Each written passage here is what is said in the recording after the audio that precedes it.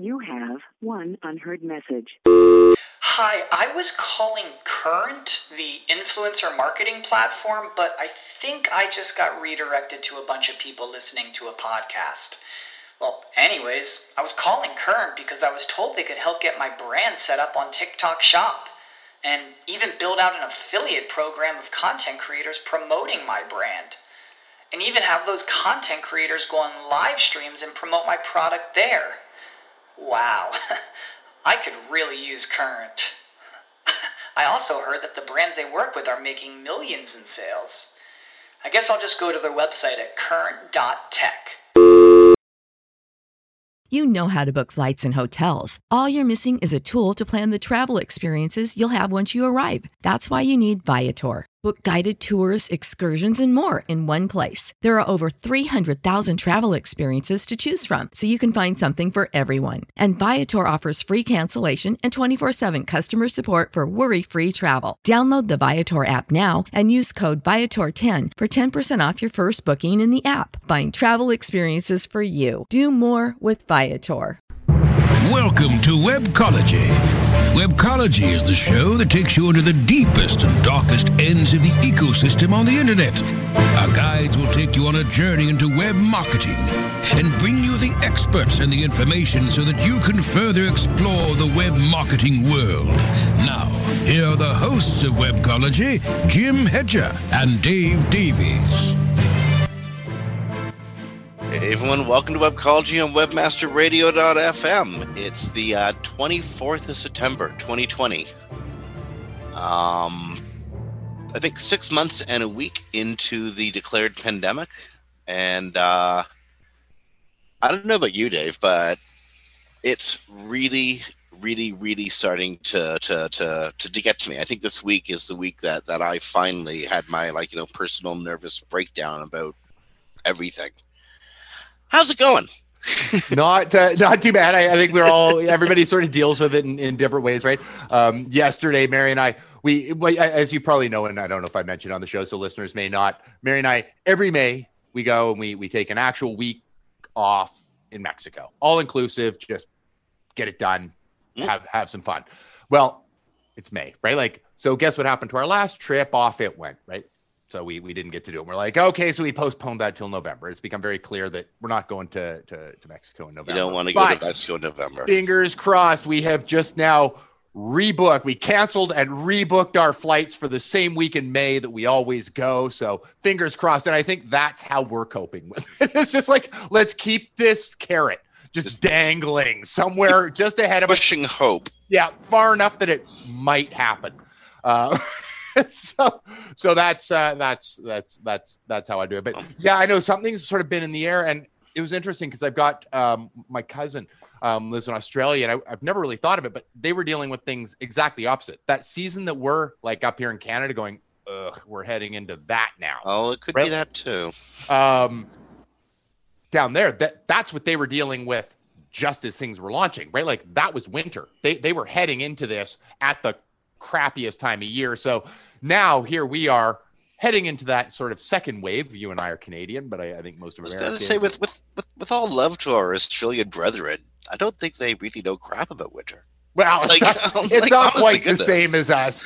But I mean, we don't know crap about summer. I'll grant that.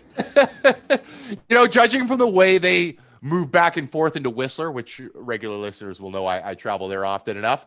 Yeah, we sort of trade with them a little bit. You can see it that the downhill bikers just never don't have summer, right? Like they're here, then they're there, and they just bounce back and forth. And their skiers do the same thing because we have anyway. There is a breed of Aussie made for winter. That is absolutely true. What got me was the rising rates of COVID back in Canada again. We are clearly in a second wave in Eastern Canada.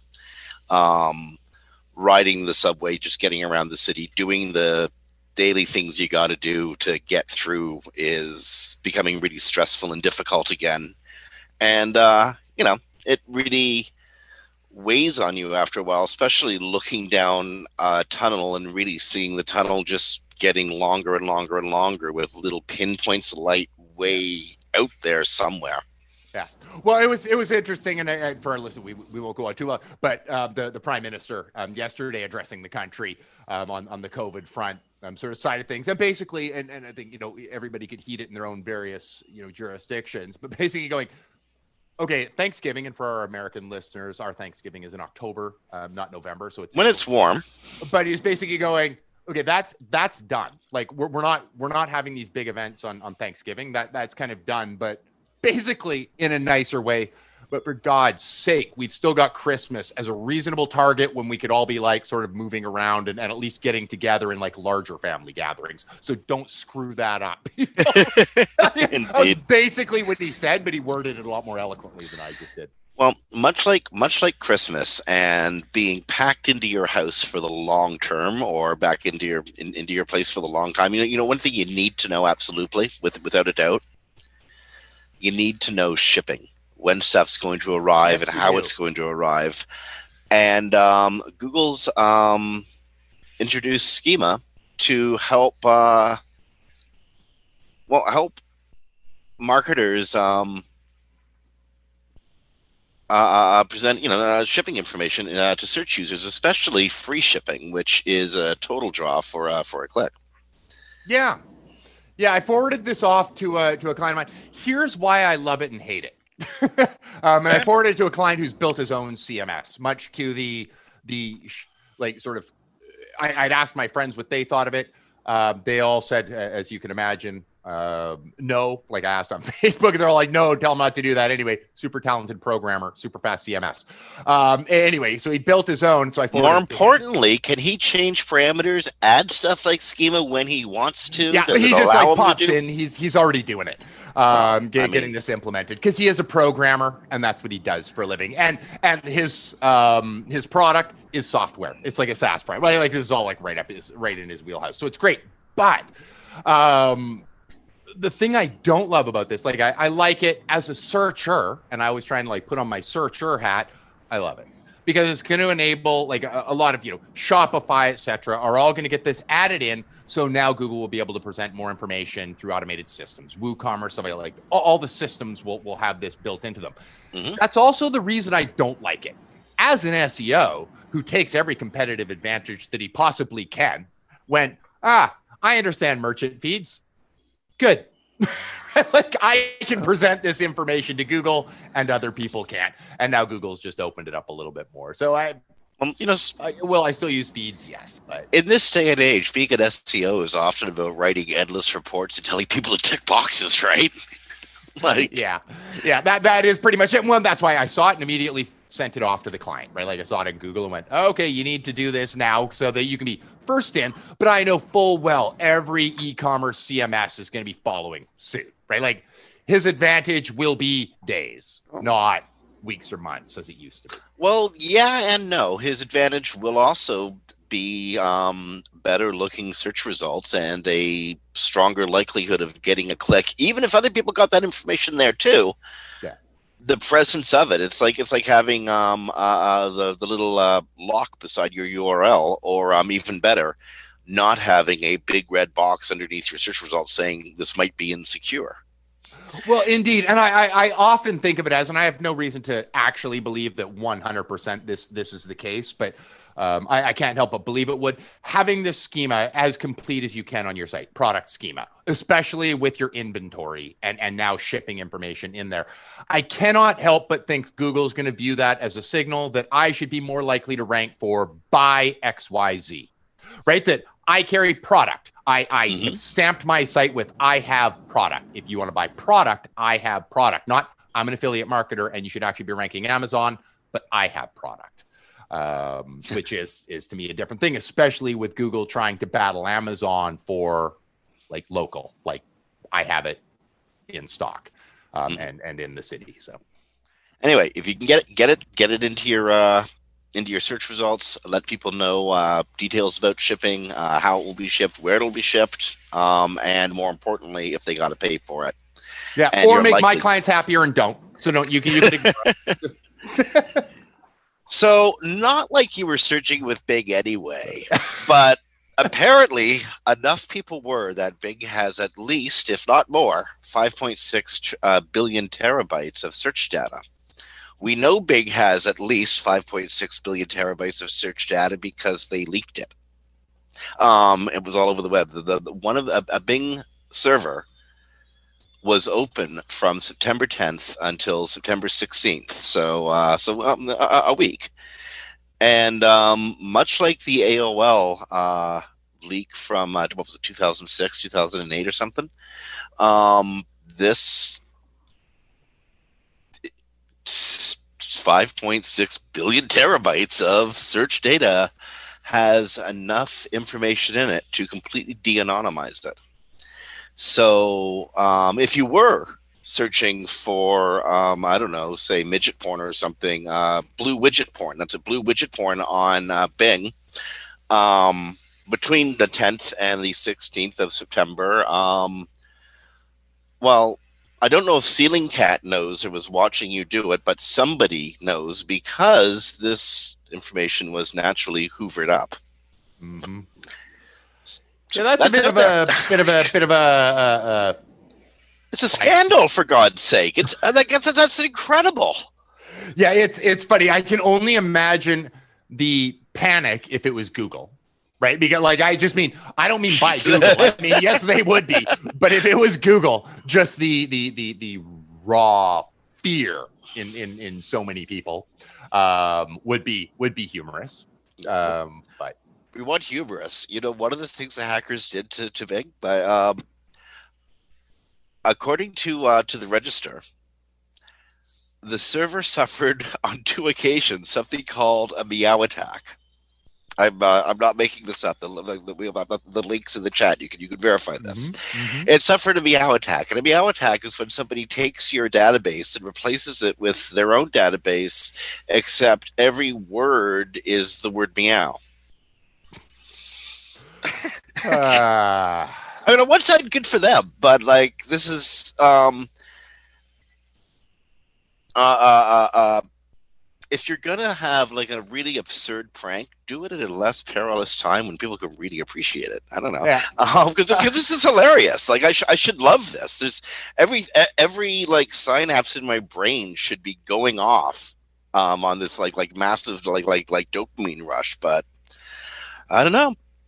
Well, I think this is a big highlight because last week we were talking about NVIDIA's screw up with their video cards. Mm-hmm.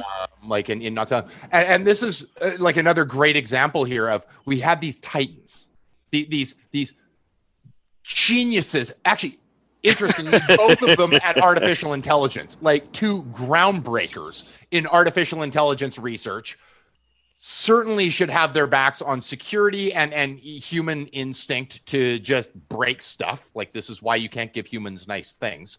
Mm-hmm. And both of them. It's 2020. I mean, you know, but both of them early in September just basically opened the floodgates. Heck, I'm looking at that time frame going, it was almost the same day. Like both companies sort of screwed the pooch on that one. Yo, enterprising hackers out there. Maybe everybody else is feeling this really weird listitude, eh? Like you just don't. People are mailing it in. The Microsoft problem was because somebody forgot to put a password protect the database. Yeah, it's human error. Like, I mean, that's 99 times out of 100. It's just going to be somebody didn't think to do something. And I won't pretend that I have never forgotten to do something. We all have. Mm-hmm. But you would think with something like this, there would be we have 4 people checking. Or alarm bells. Or, literal alarm bells. Yeah, they're just sort of like, okay, we've noticed, somewhere from outside of our own network has sniffed at this database, shut it down. Maybe if they used Bing, they'd have noticed that all the search results said meow, meow, meow, meow, meow. Maybe they have to. Valid point. Okay, we got time for one more quick one before we got to jump to a break. If you go to LinkedIn, LinkedIn is the little social network that really should have. It's a really useful product. Like people share really good business information there, and it seems like the don't corrupt me barrier hasn't been broken too badly by politics, just been abused within an inch of its life by employment spammers. So Facebook just went through this incredibly unpopular redesign, and people, if they could like stick pitchforks into their monitors without breaking their monitors, they would. LinkedIn's going to do the same sort of thing, but it wants to open itself up, be really SEO friendly, and become the place where people, or become the place, I guess, where people put their verifiable search information. Yeah, and it makes sense. I hope they don't do, like, it doesn't go the way of Facebook, sort of as they sort of ebb and flow their way through. It's interesting, speaking of Facebook, because I actually only recently had it jammed down my throat. The new Facebook. Yeah, exactly. And I was sort of like, everybody was saying, complaining about it. And I'm like, oh, I don't really know what you're complaining about. I'd seen some screenshots. I'd like touched it. Like my grandmother's had been moved over and I upgraded hers, and I'd only putz around a little bit. So I was like, oh, I don't really think it's that bad. Now I've been switched over like 3 days ago, and I'm like, oh no, it is as bad as people said. But hopefully LinkedIn doesn't do that. But it does make sense, and if they can pull it in, like you, I've been inundated lately with just crap on LinkedIn, or like I think you're alluding to. But it has promise. It should be great, and I have made some great business connections on LinkedIn. Mm-hmm. And it is a good first point of contact where it's like, okay, I've a friend of mine mentioned you, I've heard of you, but you're not my friend, so I'm not doing Facebook here. And, you know, I don't want to add you to Twitter because you talk about, you know, for whatever reasons or whatnot. It's just a good network for like, you want to connect with people. Indeed, this one guy called me up.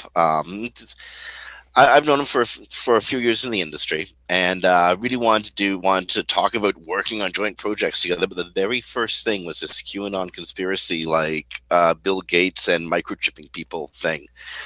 And, you know, I had to apologize, but I'm not referring people to that because, you know, crazy by association, right?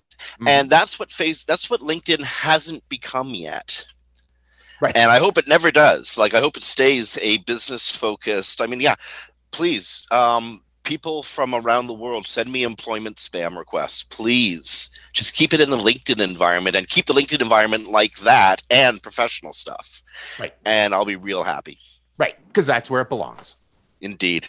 Yeah. Okay, on behalf of Dave Davies from Beanstalk Search Marketing, this is Jim Hedger from Digital Always Media. Folks, you are listening to Webcology on webmasterradio.fm. It is the 24th of September, 2020, and we got to take a break here. We're going to be coming back after these messages.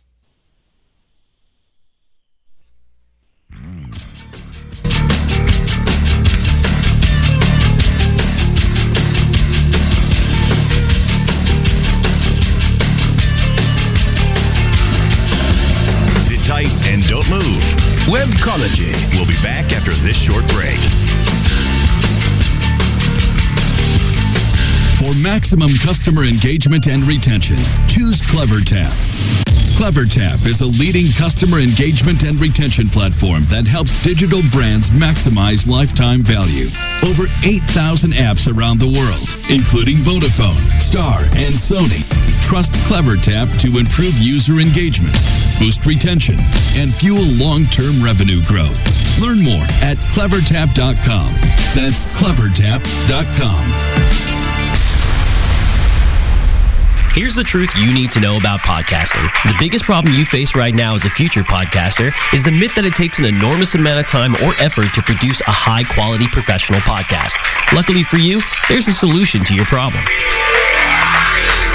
If you're an online marketer who really needs to grow an audience of buyers but can't do all the heavy lifting alone, then here's the solution you're looking for. Introducing the DFY Podcasting System. Here's what you get. 30 minutes of one-on-one training, a weekly podcast for you or your company, distribution to almost every podcast portal, an embeddable player for your website, an ebook called How to Podcast, created for WMR.FM show hosts. and much, much more. And best of all, you'll start seeing results with the DFY podcast system within a couple of weeks. You're just one podcast away from growing brand awareness and engagement in your business. Log on to podcast.wmr.fm and sign up for a deeply discounted rate today. That's podcast.wmr.fm.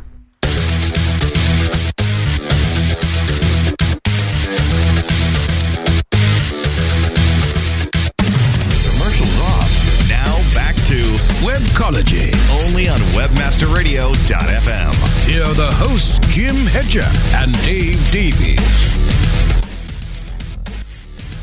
Hey everyone, welcome back.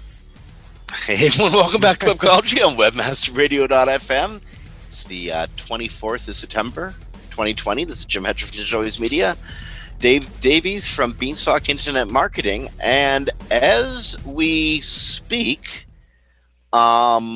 TikTok is still up and running. People are still recording videos and putting them out there. But the landscape's changed a little bit because if you're doing it in America, you're now going through, or you will be going through, Oracle's cloud. It's amazing that this has actually happened. Yeah. I mean, this has been such an odd saga. To sort of watch unfold, and it's not over. we got stuff coming. So no, we got retribution coming is what we have. If one jurisdiction can do businesses from another jurisdiction, then certainly that jurisdiction can do that. You know what I mean? Like, yeah, good for the goose, good for the gander, that sort of stuff. But the reason I mention it is I think it's important to sort of kind of as much as possible assure content creators that the platform that they're using, that they're monetizing, and in some cases making a half decent living off of, is still there and still stable and still available to them. Right. And also, I think it's important to note how amazing this is, that this is actually happening. Yeah, it's an issue. Like I have my sort of two minds of things, right? Like my instinctive, right? I'm a capitalist, and I'm also a digital marketer. So instinctively, like my core instinct was, no, you can't hinder social networks, and we are capitalists. And if this thing thrives, it's already like knowing that the privacy concerns, that's all, like, quite honestly, a bunch of BS, right? Like that this company's made it through the hoops ages ago under investigations from the U.S. government. So that privacy concern, yes, there are some, same as every app. That's that. But it's the company itself has made it through. However, on the what's good for the goose is good for the gander, Google wants to go into China. It's not like they just wander in and throw their profile out, right? Like China hasn't exactly been wide open with accepting the social networks and web properties from the US either. So it's like from a international relations standpoint, I'm like, yeah, you both kind of hate each other apparently, right? Like you both shut each other's networks off. I mean, for what it's worth, Google, Bing, Yahoo, the whole shebang, they've all operated in China and had access to the Chinese market under very strict and sometimes quite compromising conditions. Right. There's information requests that the Chinese government makes on a more routine basis, although similar ones are made by the U.S. government on a less routine basis. Well, indeed, and never have I heard the Chinese government come out and go, "We are the land of the free," right? Like that's never happened. So, I mean, okay, maybe internally, but that's just part of propaganda there.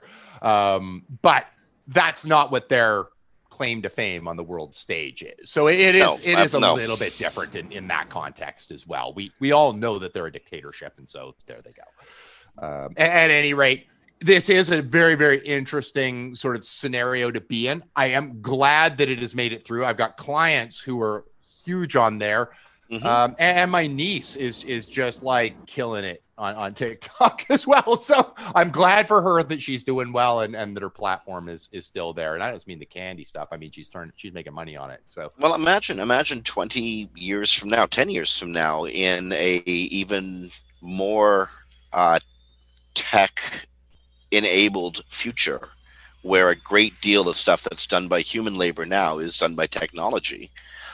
Humans, whether they have a guaranteed annual income or not, humans are creative, productive beasts. They want to put their stuff out either through physical labor or through creative labor. Yeah. And TikTok is a platform. Not only can you, not only is it easy to use and insanely popular, but you can monetize your work. Most importantly, right. And it's. I think things like that are quite important for whatever infotainment economy we're moving towards in the future. Okay, speaking of not wanting to flog the TikTok horse, speaking of infotainment, the Googleites and the video is taking over. It's thank goodness it's not killing the podcast star, but video is like seriously taking over or taking its place in web consumption. And the Googleites and a lot of people in the search community are doing videos all the time. Our hero, Barry Schwartz, has a vlog series where he's interviewing persons, mostly in the Northeast United States, about search, their role in the SEO community, etc. Mm-hmm. Barry got to interview Martin Splitt, and Martin, in turn, interviewed Barry. They did a collaborative vlog session. Yeah. Back in November of last year. So the files are a little bit old, but given that we've had 6 months of suspended animation reality, much of the information is still very relevant. But something that weirded me right out, and almost disappointed me, is what the Googleites appear to consider to be SEO myths, and the importance of what Googleites appear to consider to be SEO myths, including the idea that we think Google's out to get us. Do you think Google's out to get you? Like, have you ever felt that way? Well, I do have a saying when it relates to Google, and I've mentioned this to clients, that just because you're paranoid doesn't mean they're not out to get you. Yeah, I do, right? Like, I think, well, it's not that I think they're out to get me, and I don't think they're out to get SEOs specifically, but I think if you're sending out flags here that something's going wonky, then they might impact or at least turn their eye over here, right? Like, even if it's not them, even if it's not formal, they have machine learning systems sitting there just watching for patterns. Like, that's what they do. Okay, no, if you go your way to tweak Superman's cape, like you kick Superman in the shins, Superman is going to turn and kick you back. Right, a lot harder. Probably, assumably, but that's not what I'm saying. I mean, like, that's when you go out of your way to antagonize the beast. But if you're just doing your job, like making, if you're just doing your job, like you or I would, like back in my affiliate marketing days, and if I was still doing that now, heck yes. But Google was out to get you because you were trying to screw with their algorithm. Well, exactly. I was abusing them. They wanted to abuse me back. Like, that's absolutely fair.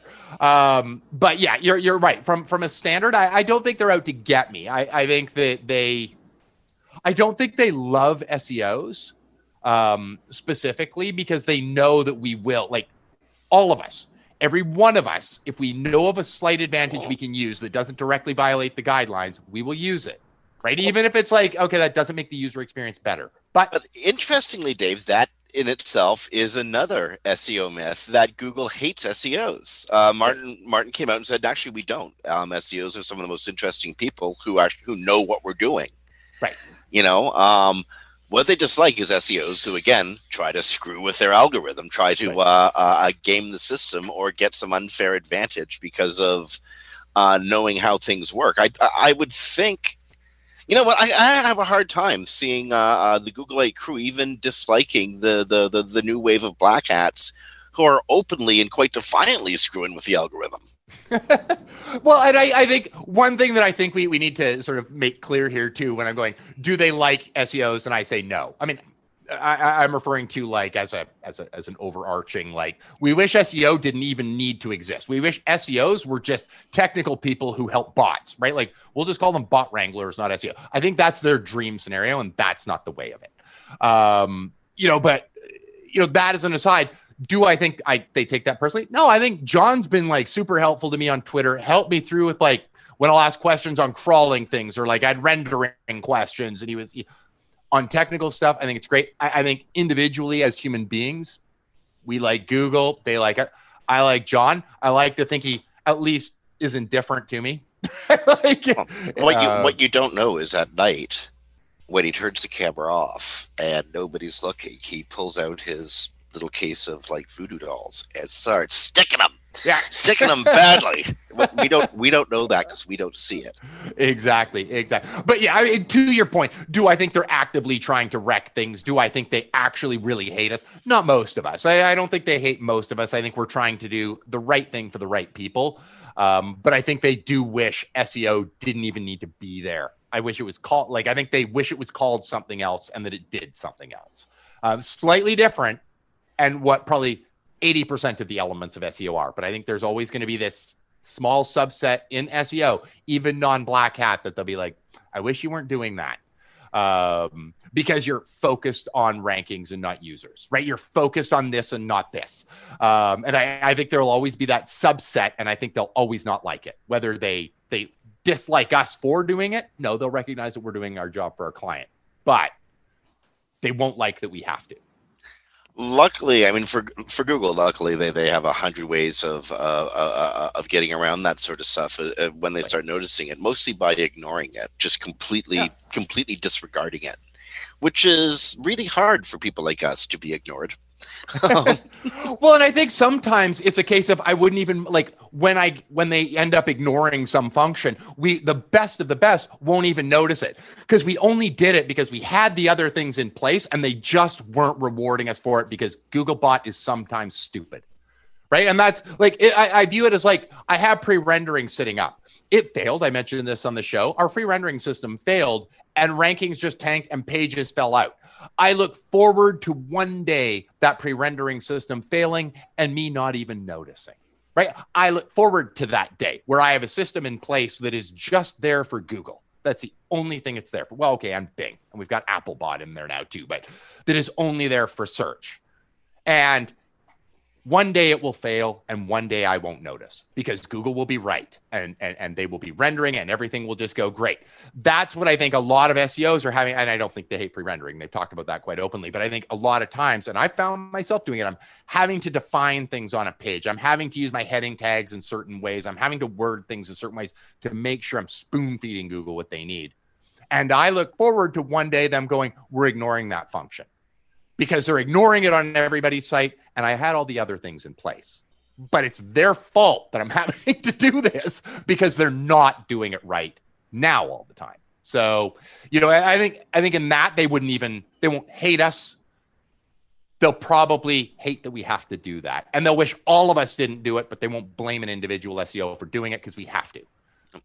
According to Martin, so I'm assuming this is a general feeling at the Googleite side of things. One thing they do hate about SEOs is when they answer questions we ask, there's a pile-on to try to make the answer fit a bunch of assumptions that often had nothing to do with the question that was originally asked. Yeah, that's just called human nature, though. Yeah, but Googleites hate that. It makes like parts of their brains that they don't like light up with frustration, and they don't like it when those parts light up. Yeah, I felt so sorry for John on so many occasions where people take his tweet and start quoting it and writing articles on it, and I'm like, you need to read the tweet ahead of that. You need to read the one right above that he was answering. At what time in John's career, we should ask him this directly on air one day, what time in John's career do you think that he just decided, I don't have to answer that. Such, you know what, I don't need to go down that rabbit hole. Yeah, I don't know. But there's probably many, and there's probably times he went down the rabbit hole going, this is straightforward. Nobody can possibly screw this one up. And then lo and behold, give a bunch of SEOs who want to write link baity kind of content for their social media, 5 minutes, and we'll do it. We'll do it, John. Don't you worry about it. Okay. Speaking of rabbit holes, there was one article that stood out this week in the SEO press. It was at Search Engine Land. It was published September 21st. Morty Oberstein. And it asked straight up, did Google just hint at an authority profile? The author, again, Morty Oberstein, suggests that recent blog posts from Google point to a defining paradigm on the search engine result pages following what is a known core update. Is Google keeping track of authority signals and applying it to pages it's judging? Ultimately, that's the question she's asking. Yeah, I've got our listeners were not on video, but I'm holding up a binder. This is the Quality Raters guidelines. They didn't hint at it. They wrote a 160-page document on it and are now basically going, oh, and here's some functions, right? Like, I didn't even know this was a question. Like, I assumed this was just like well, yes, of course they are, right? It's called EAT. It's not a signal, but they're counting it. It creates the signals, right? Or it influences it. It is an idea and a mindset behind the signals that are being generated and weighted. I was surprised when I saw this. I was like, I didn't even know we were wondering about this. Well, Google said quite clearly that they don't keep a running score on authority of how to say this. They might keep a score on how they feel about stuff as it relates to, or the authority of stuff that relates to the content, but they weren't keeping a watch on the authority of the author of the content they're not making a overarching authority judgment on the website itself. I'm not so sure that's true, incidentally, but Google has said that. Right. But more and more evidence seems to pile up that, in fact, there is some sort of weight applied to various signals that speaks to, is this thing telling the truth or not?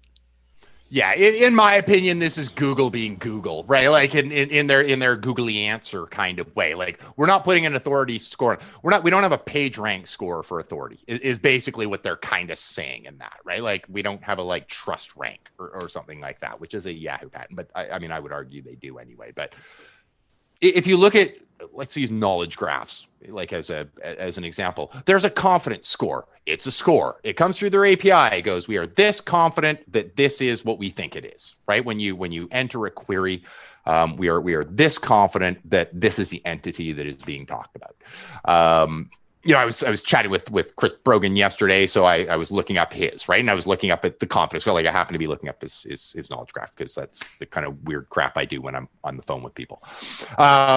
Anyway, this is the sort of data that's going to pass. Yes, they might not call it like an authoritativeness score. They probably don't. And it's probably built on 20 or 30 different functions of, do we trust a thing? Are we confident that this thing knows about this topic? It's not really an authority score. It's a confidence score, right? Like, and I'm not saying that that's the way they do it either, but I'm going, there's a whole bunch of ways that we could word this to not be authority score.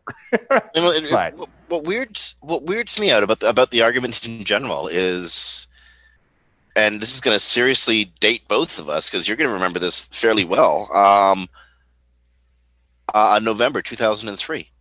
So forever ago, in the Florida update, Google said quite clearly, we are making a dossier on everything to do with a website, or I'm sorry, with an entity in our index. So anything that's in our index, anything to do with that thing that's in our index, we're keeping track of and scoring against it. Mm-hmm. And now all the stuff in the Florida update from a gajillion years ago, that has evolved so much, and so much has evolved since then that I'm not sure the Florida update is incredibly relevant to SEO today, except for the history and the shock value of it. But for that one line or that one component, the beginning of we're keeping track of everything to do with everything in our index. Right. Well, and they actually contradict themselves in their own document in their statement, like in their answer, and they do and don't. I mean, contradict. In their googly way, they're technically answering a thing, but they're functionally not answering a thing, right? But they're talking about 4 specific. Your money, your life, right? Sites, we need this. Yes, you do. That's why you have specific updates geared exactly around authoritativeness, right? Like you can't say that you can say you don't have an authority score, but you can't say you aren't scoring authority, right? So you don't have an individual number that you're assigning to a site or a person or an entity, but you do have functions in your algorithm, and it'll be functions in your algorithms that actually compute that and go, oh, okay, we know this is health. This is how it relates. This is Mayo Clinic, right? Like we know it has this trustworthiness in this area, right? Like there has to be, and they've said it, it's in their documents in other ways. Like that's why I was sort of thrown off when I read this. I'm like, did they hint at an authority profile? But I get it. I get that Google would say they don't have a profile. They're not going, well, here's a site, because you can't say the Mayo Clinic is authority, because it's not. Because if I'm talking about politics, they're not, right? So they're authoritative. They have a strong score in a subset of information, a strong relevancy, a strong knowledge. Well, and I think it's also worth noting that EAT itself is not part of the algorithm. Yes. It's not built in, like, this is with like, a comment tag, EAT section, end EAT section. That's not there. Yeah. Great though. It would be so nice if you could just hit source code. Oh yeah, that's why. But it doesn't work that way. But it informs decisions that people who write weights to the algorithm, who make the changes. When I say write weights to, they who write tweaks to, or the quality raters guide, who tell the people who are tweaking the search engine what they ought to be doing to tweak the search engine. It informs their thinking. Yeah. Well, and that's exactly it. Like the fact that we have EAT, that the quality raters are looking at.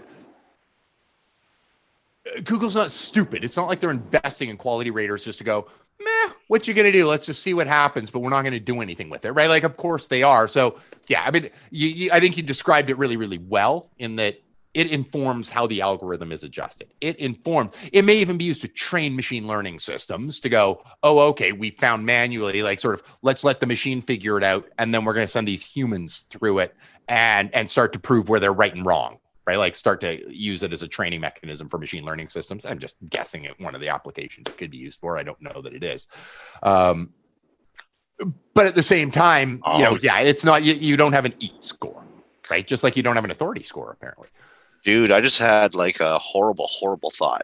This is why Google hates SEOs, by the way. Check this out, okay? So, and by the way, folks out there, I just thought this. Like, there is no basis of fact in what I'm about to say. But think about this for a second. If Google can apply like a high authority to a given link, an image, an article, an association, whatever signals it's using to say content over at site A is, or this article at site A is very good for this topic. Mm-hmm. Whatever criteria it's using, it stands to reason that there's also signals that say this content's crap. Mm-hmm. Now, I don't know what those signals are, but if there are a set of signals that say this content's crap, you can recreate those sets of signals and negatively affect somebody else with them. That's what. Not that we would do that. No.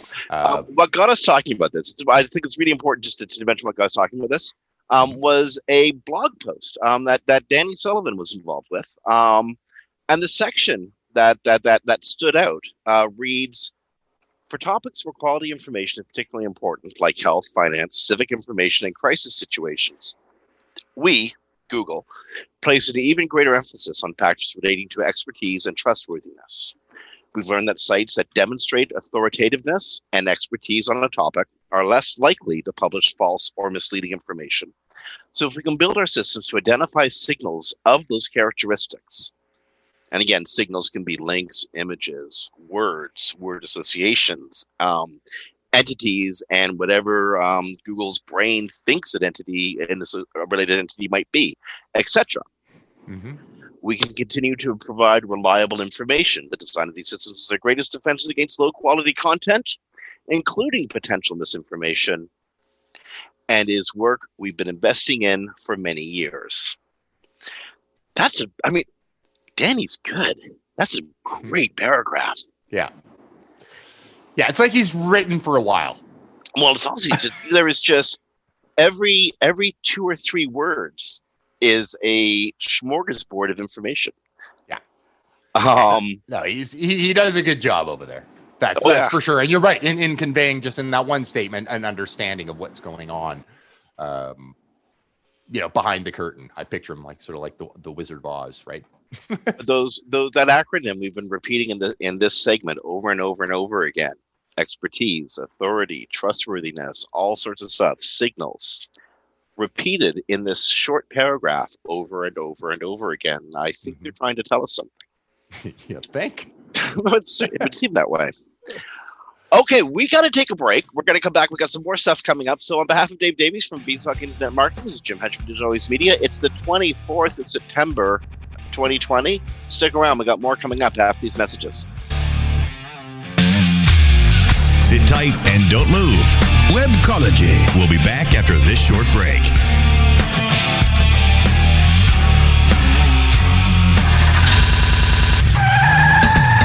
Are you looking for the best in WordPress speed, security, and scalability? WP Engine is a digital experience platform for WordPress, powering digital experiences for large brands around the world. With easy-to-use site management tools and powerful do-it-your-way development features, WP Engine gives you the flexibility to build it your way. Improve your SEO and conversion rates with a faster site on WP Engine. Learn more on WPEngine.com. Do you look at the task of ranking your site at the top of the search engines like you would climbing the top of Mount Everest?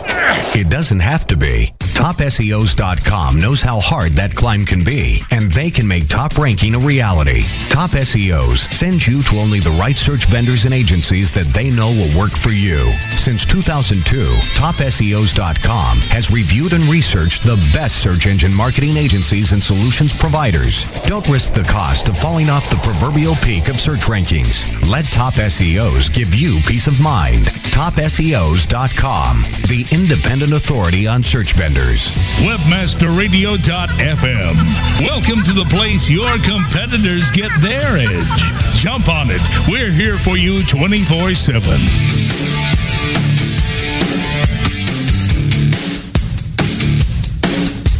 Commercials off. Now back to Webcology. only on WebmasterRadio.fm. Here are the hosts, Jim Hedger and Dave Davies. Hey everyone, welcome back to Webcology at WebmasterRadio.fm. It's the 24th of September 2020. This is Jim Hedger from Digital Always Media and Dave Davies from Beanstalk Internet Marketing. And Dave, do you think some of the folks listening to this might be concerned about stuff that will help their rankings? No, I think it's a passing interest. Well, I got some good news and some bad news for them. First, the good news. Google has changed. Minor change, mind you, but it's a change to its documents about local rankings, local search, and local listings.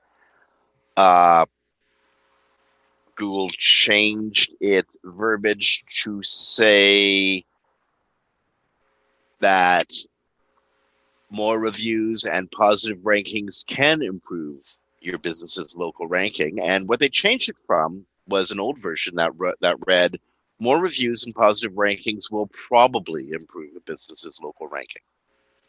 So we've gone from will probably to can actually. Mm-hmm. And I think, again, that's a signal. So that's the good news. Mm-hmm. The bad news is if you have a link in the Wayback Machine, it don't mean crap. There you go. See, I agreed with Joy on the first one, Joy Hawkins, right? Who'd commented on that one, where she's like, I think it's just semantics. Yeah.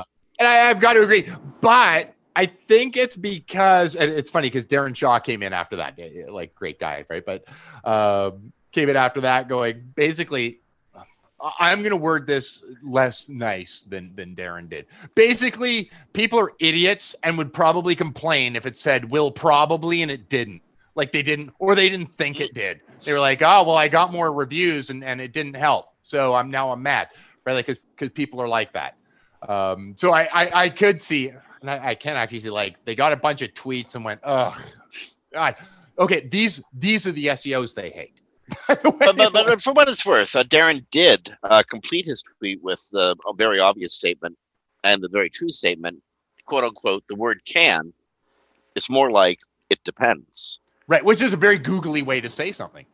Which is also the most, I think, probably the most quoted phrase, quoted answer in all of SEO. Right. Well, and one of the things that I think makes that great, just like looking practically, if Google saw a spike of 100 brand new reviews over 3 days on a profile that had like 8 over the last 5 years, is that spike going to impact you positively? Probably not. Probably not. It can. It can if it was spread out, over, a time frame that looked like humans, non-paid humans, then it probably would. So I think that, yes, it does offer that sort of clarity to go, it can if you're not being an idiot. Do you remember back in the day when the NHL changed the rules to get rid of the enforcer role in hockey, where they made it Semenko. When they made it a serious fine if you were that guy who went and avenged the star or something? Yeah. Sometimes I think Google's sort of done that to themselves. You and me grew up in the era of Google saying, "We will crush you like a little bug if you mess with us. We will just show you who's boss. Boom, done." Yeah. Now Google just ignores you. You commit a whole bunch of chicanery, and Google's like, "Son, I don't care. Just get out of the room. Yeah. Let the adults speak here." And I really think things were just a lot clearer back in the olden days when Google would just go and squish you like a little bug. Oh yeah. Oh no, I know. I've had sizable affiliate sites cry. I mean, it just happened, right? I expected it, and. There would be this, of course, at first is crushing, there goes $3,000 a month. But you'd have to have this little sort of at the same time smirk, yeah. I agree with you. That was totally right call, Google. Right? I absolutely was breaking every rule, and I was buying and selling links. Right? Yep, absolutely. But now it is a lot more. Are they ignoring me? Is it am I just not authoritative enough? Am I doing something right? It does leave this confusion, I think, for people to go, I don't know what to do. For those of us that have been through this and we saw what we were getting our butts handed to us for, we do know because that happened and we got to watch it. Even if it wasn't us specifically, we got to watch, okay, this is what you get a smackdown for and this you don't. Whereas now I think if you were coming in and be like, I'm working really hard and I'm not getting it. Forum links don't work, right? I could step in and go, that doesn't work. But they wouldn't actually necessarily know that. Well, unless you're listening to our show, in which case I just told you. But, it does leave a little bit of a gray area at the same time. You should know better, right? That's what Google would say is you should know. That's not natural. And again, sadly, links from the Wayback Machine don't work either. And links from the Wayback Machine don't work. Okay, we're rounding the corner on the show. We got maybe about 5 minutes of airtime left, and I got some more bad news. This is more of a personnel change in the search world. Ginny Marvin, the editor-in-chief at Search Engine Land, is moving on. She's leaving Third Door Media. Gonna start her own projects or go off on new projects, and so. Third Door Media and SearchEngineLand.com, which is the front face of the SMX conference series, is looking for a new director of search marketing content. Anybody? I don't think that that role is limited to people in Southern California. I think it's fairly open. That would be a phenomenal role to fill, though, eh? It would be. It would be. That would be it's a really great opportunity to work for a really okay. I've never worked actually for them. So when I say to work for a really good company, I've liked everybody I've encountered who worked there. And everyone I've and they all seem pretty happy about stuff. Exactly. You know, so and Ginny is smart. And the only thing I would warn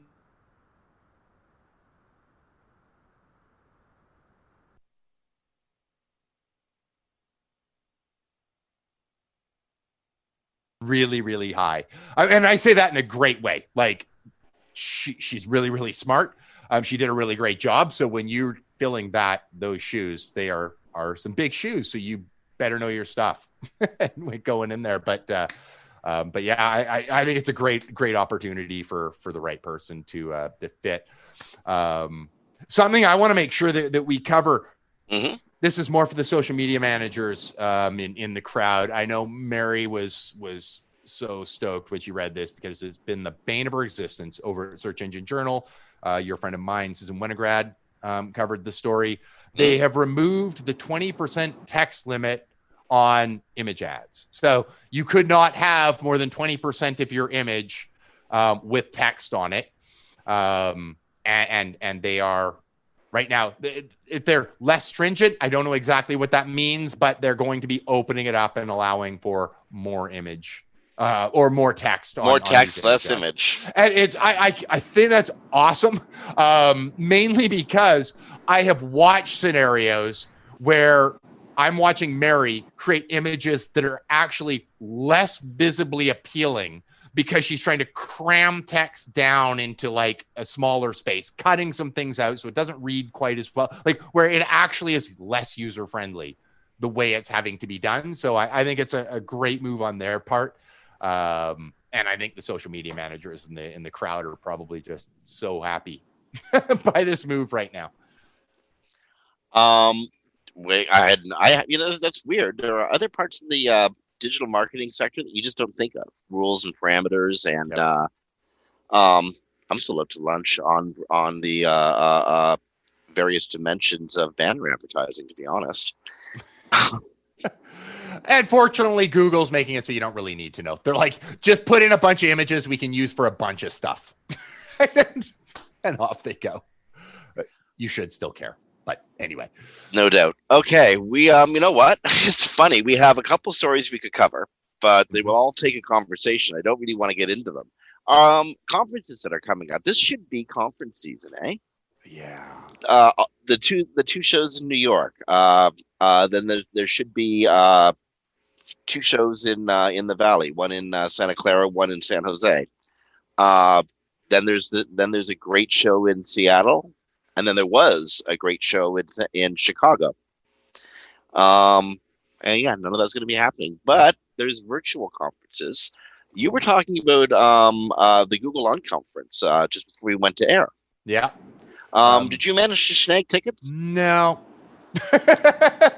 No, I know. This is the one that's supposed to be open to everybody. Yeah, but with a limited number, it's like it's open to. I wish they gave preferential treatment to SEOs, but they don't. And I think it's probably for the best because small business owners who want to do it themselves probably could use it more. But I'm okay with them not giving preferential treatment to SEOs, but they need to open a lecture hall sized auditorium. They need to allow like more than several thousand people in. They need to allow tens of thousands of people in. Yeah.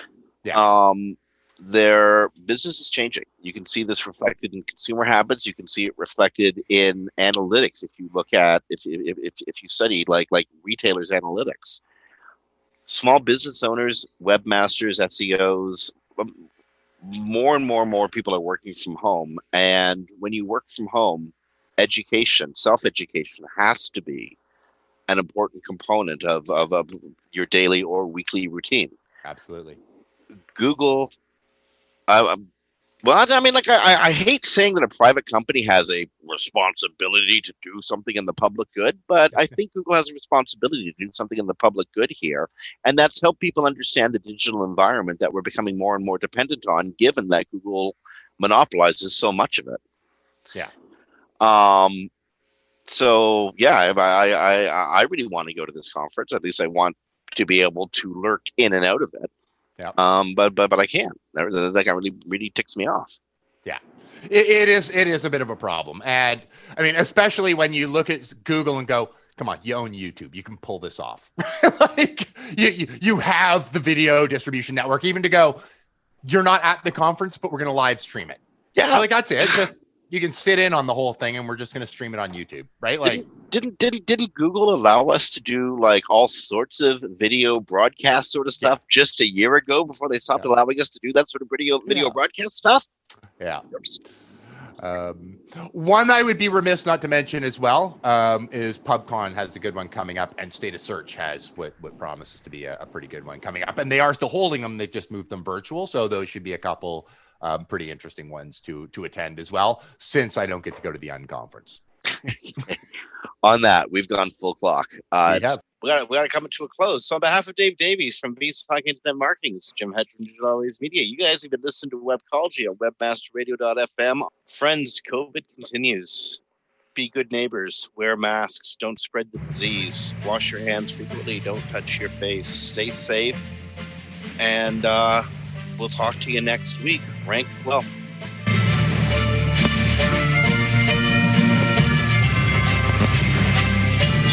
Expressed on this program are those of the guests and hosts and do not necessarily reflect those of webmasterradio.fm's management or sponsors. Any rebroadcast or redistribution without authorized consent of webmasterradio.fm is prohibited.